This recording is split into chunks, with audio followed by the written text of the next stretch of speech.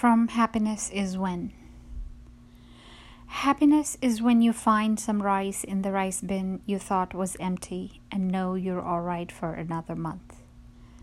Happiness is when you're reading along aimlessly in a book and come on someone exactly like yourself.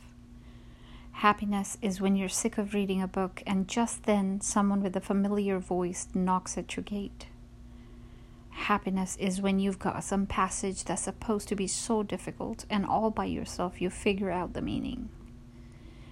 Happiness is when sunset finds you in some country temple or mountain village and they say, "Stay the night," and you do.